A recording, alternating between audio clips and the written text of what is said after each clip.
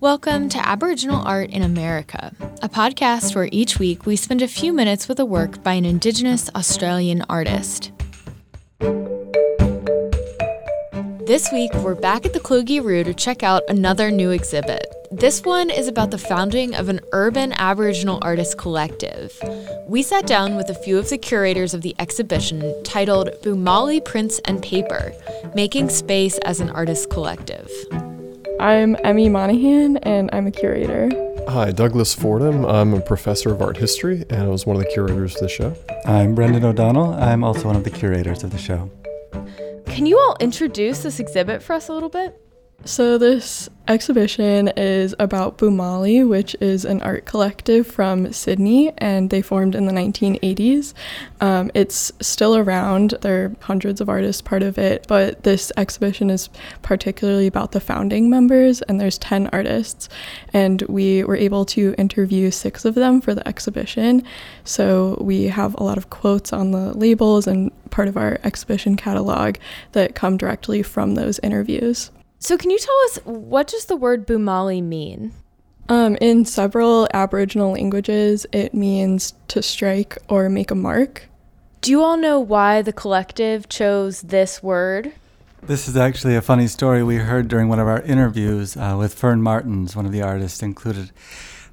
She and Michael Riley were sitting together with a dictionary, a multilingual dictionary, looking through for words that would represent what they were trying to do.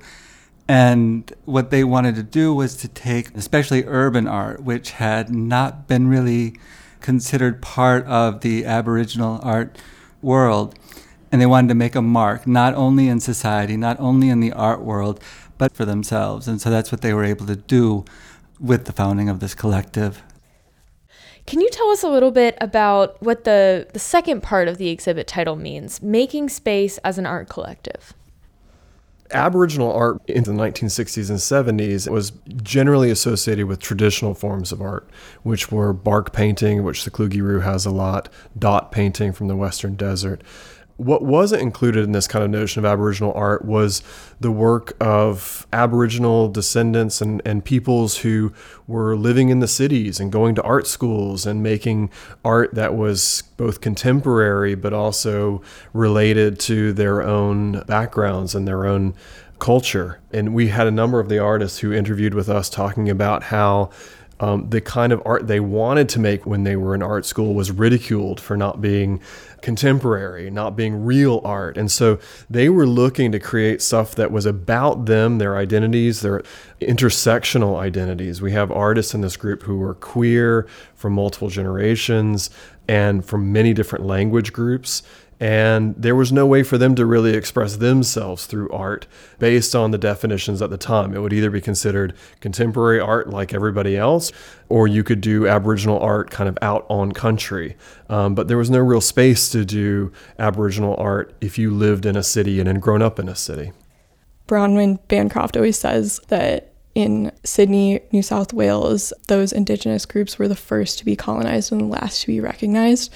So they're really making space, showing that urban Aboriginal people exist, and just because, their culture and languages were lost in some cases, they still have a place in Sydney and other urban areas. And there were multiple weeks where we had no idea how we were going to encapsulate these 10 artists into one exhibition because, they did found this collective, but they've had really incredible diverse careers afterwards, and they also have very different styles. So we were trying to figure out how to consolidate all of that into one single exhibition. And we interviewed Brenda Croft, and she just gave this amazing quote where she was talking about what Boomali was trying to do in Sydney, and she said we were making space that no one else was giving us. The idea of making space, that kind of connected everything for us. And so the Boomali Artist Collective created a space where artists of Aboriginal origin could connect with each other and also forced outsiders, like you and me, to broaden our ideas of what Aboriginal art is.